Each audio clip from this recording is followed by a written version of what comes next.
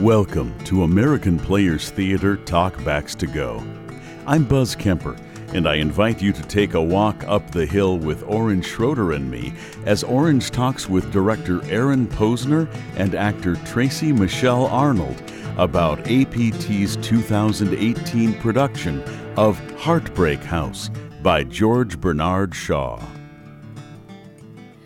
We're here today to talk about George Bernard Shaw's Heartbreak House, and I am fortunate to have with me the director and adapter, Aaron Posner, and Tracy Michelle Arnold, who is playing Hesione Hushabye. This is a play that has an interesting subtitle, which is A Fantasia in the Russian Manner on English Themes. And I'd like you to talk a little bit about what the Russian manner refers to here with a not very subtle implication that it's based on Anton Chekhov, and I think that Shaw said specifically it was influenced by The Cherry Orchard. Can you talk about that? I think he was interested in what Chekhov was doing about ways of looking at sort of normal everyday life in a way that also elevated it to talk about the issues that he was interested in. So I think he was really impressed by Chekhov's writing, by Chekhov's world, which did end up influencing sort of all of world theatrical literature ever since. So Shaw was at the forefront of that, of being influenced by Chekhov, and wanted to borrow some of that same structure to explore things that he was thinking about at the time. And Heartbreak House, unlike Chekhov, is quite long. The original play is 4 hours long, and so it's not very often done. But in this case, you've adapted it so that... Butchered it, I think, in some ways, yeah. No, it's a great play. It's a tremendously interesting and engaging and sort of challenging play. But it is a lot of that play. You know, he was writing at a time 100 years ago plus where he was also writing curtain risers because his 3-hour plays weren't long enough to satisfy an audience, you know.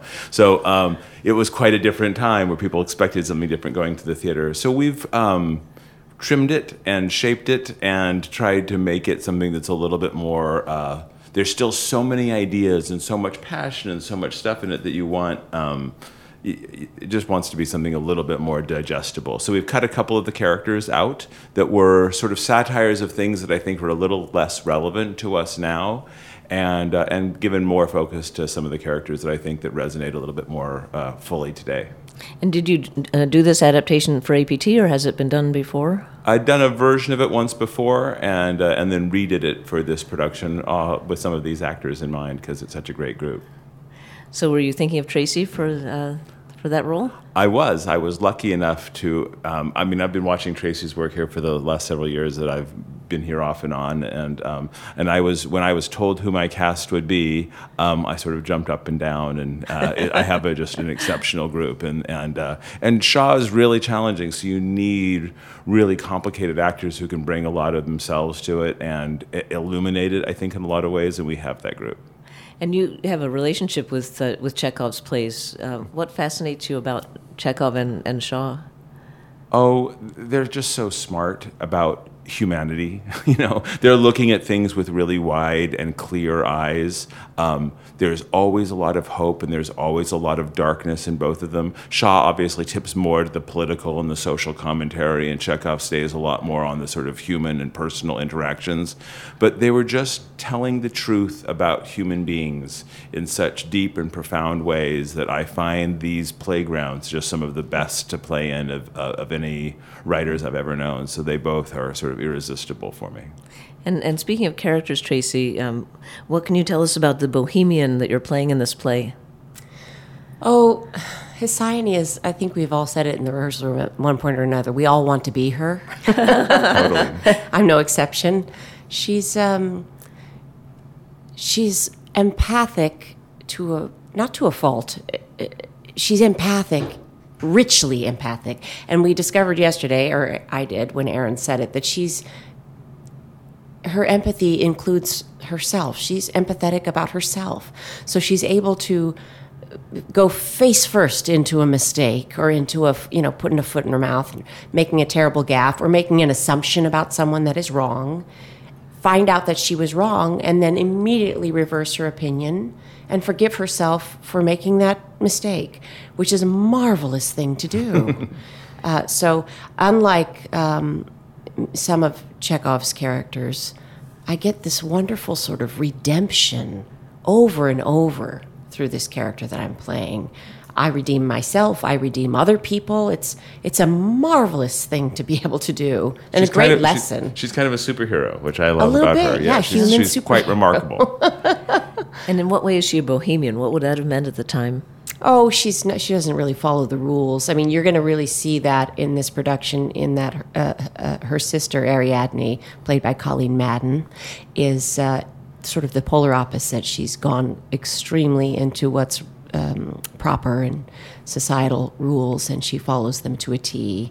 And Hesione doesn't. So, she kicks her shoes off, walks around barefoot, might walk on the furniture, might not be so buttoned up in her dress, might not care if her husband flirts with women, and might not mind if her husband notices she flirts with other men. That she's very free in her thinking. Mm-hmm. That's great. So this play was Shaw's first major work that appeared after World War I, and it was written, of course, 100 years ago, first performed in 1920. What does it say about Shaw's feelings about World War I and about, you mentioned, Tracy, about society's norms, and obviously he has some opinions about upper-class British society and about the war that has just taken place. Would either of you like to talk about that?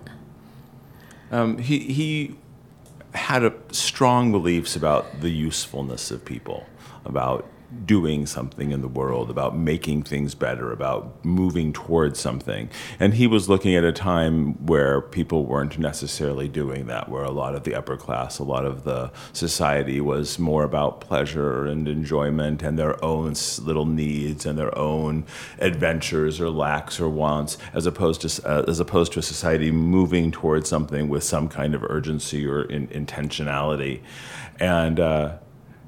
And then he's also just, so he's both looking at the political side and also just at the personalities of people as they were sort of beginning to be caught in a world that was where the rules were changing, where people weren't sure how to behave and therefore were sort of stratified along these different ways of dealing with it. So you have the bohemianism on one side, you have Boss Mangan, the sort of bloated capitalist, on the other side, and we get these sort of forces banging up against each other. What makes it so interesting now is that we're still looking, like most of Shaw's writing, we're looking at those same forces are still banging around in our society now. There's so much in this play that while the particulars are so different, the core forces we can totally recognize and identify as the same forces within ourselves, the things that are going on in our community and in our country right now. So it has a lot of really good and both exciting and sad resonance. So 100 years hasn't necessarily made that much of a difference. Well, Shaw's one of the few playwrights that remains, or writers of any kind, that remains radical 100 years later. I mean, most people would strive to be relevant 100 years later, but he's still on the forefront of the things that he's talking about and challenging us with and asking us to think about, and I think that's really exciting. And one of the themes appears to be reality versus appearance, especially among the characters. Can you talk, Tracy, about how that relates to your character? Oh, I think that relates to every human being out there.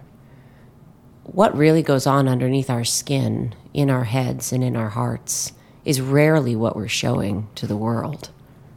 We're all sort of roiling with issues that we're, anxious about or excited about or worried about. We're grieving, we're falling in love, we're doing all these things, but society doesn't really give us outlets to show those things on a minute-to-minute, day-to-day basis while we're going to work, while we're sitting on the bus, while we're, doing podcasts. Doing podcasts. So somehow, somewhere along the chain of human existence, someone said, you know what, we need to put a brave face on all of this stuff so that we can sort of get through our everyday. And to some extent that is quite true. I mean, I can't go to the grocery store and be sobbing about something that I'm worried about. That doesn't help anything. So these characters are no different. They all deal with that mask in very different ways, however. And it's why we needed such a great cast, and why we have, like, what makes, I think, this production is going to be really exciting is that actors who can play the whole action of a play that is on some level all happening on the surface, but everything that's really important, that's really going on, is happening in a much more subterranean way, and we only get a few glimpses of it. Hosseini, I think, has one line that actually says the fullness of what's really going on underneath all of her, what's going on in her life. So we're trying, the rehearsal process is a lot about trying to create all this sort of entertaining, enjoyable, upper crust, playful, very funny behavior, even though they're sort of dancing as fast as they can over quite a deep abyss that's opening under them, which of course does feel a little bit like what's happening in the world today in a lot of ways. So that's, I think that's where a lot of the resonance comes. And is that also a reference to Chekhov, do you think? Well, that always in Chekhov, everyone is trying desperately to keep going, to, the famous Chekhov quote about, any fool can withstand a crisis. It's this day-to-day living that wears you out. And, so everyone there is always trying to keep going and trying to figure out how to move forward, even though they're sort of desperately sad or desperately broken. And that's certainly Heartbreak House is, this, like, things are breaking, things are reconfiguring, things are being destroyed, and how do we keep going when that's the reality on whatever level? Do you think that his experience during the war, which had just really devastated England, impacted this play heavily, even though it's not about the war? How could it not? Yeah. I think every experience anyone goes through affects every choice they make. So how could that not affect him? Although I think Shaw was probably less surprised by the war than others were. So thinking about all of these forces at work, that I don't know that it was as much a surprise to him. He was such a clear, forward-thinking person that I'm sure that this was less shocking, but still devastating. When World War I was such an unbelievably devastating experience in terms of loss of human life, and really broke open society in whole new ways. So I'm sure that was in there, although this is sort of like some of the plays that are being written right now about what's going on right now. This is not a play that has a lot of time to look back at World War I. He was writing it in the midst of it. So, the plays that are coming out that are in some way dealing with the current political situation, it's very hard to have much perspective because you're still right in the middle of it. And I feel like this play is sort of in that world. And it gives us a perspective on our world today, looking back and also looking forward. So thank you so much for immersing us in that world today. Sure. Talkbacks to Go is a production of Orange Tree Imports and Audio for the Arts. Our theme music is by Steve Tibbetts, and it appears here by permission of the artist, courtesy of ECM Records. Please find us on iTunes and YouTube under APT Talkbacks to Go. With Oren Schroeder, I'm Buzz Kemper. Thank you for listening.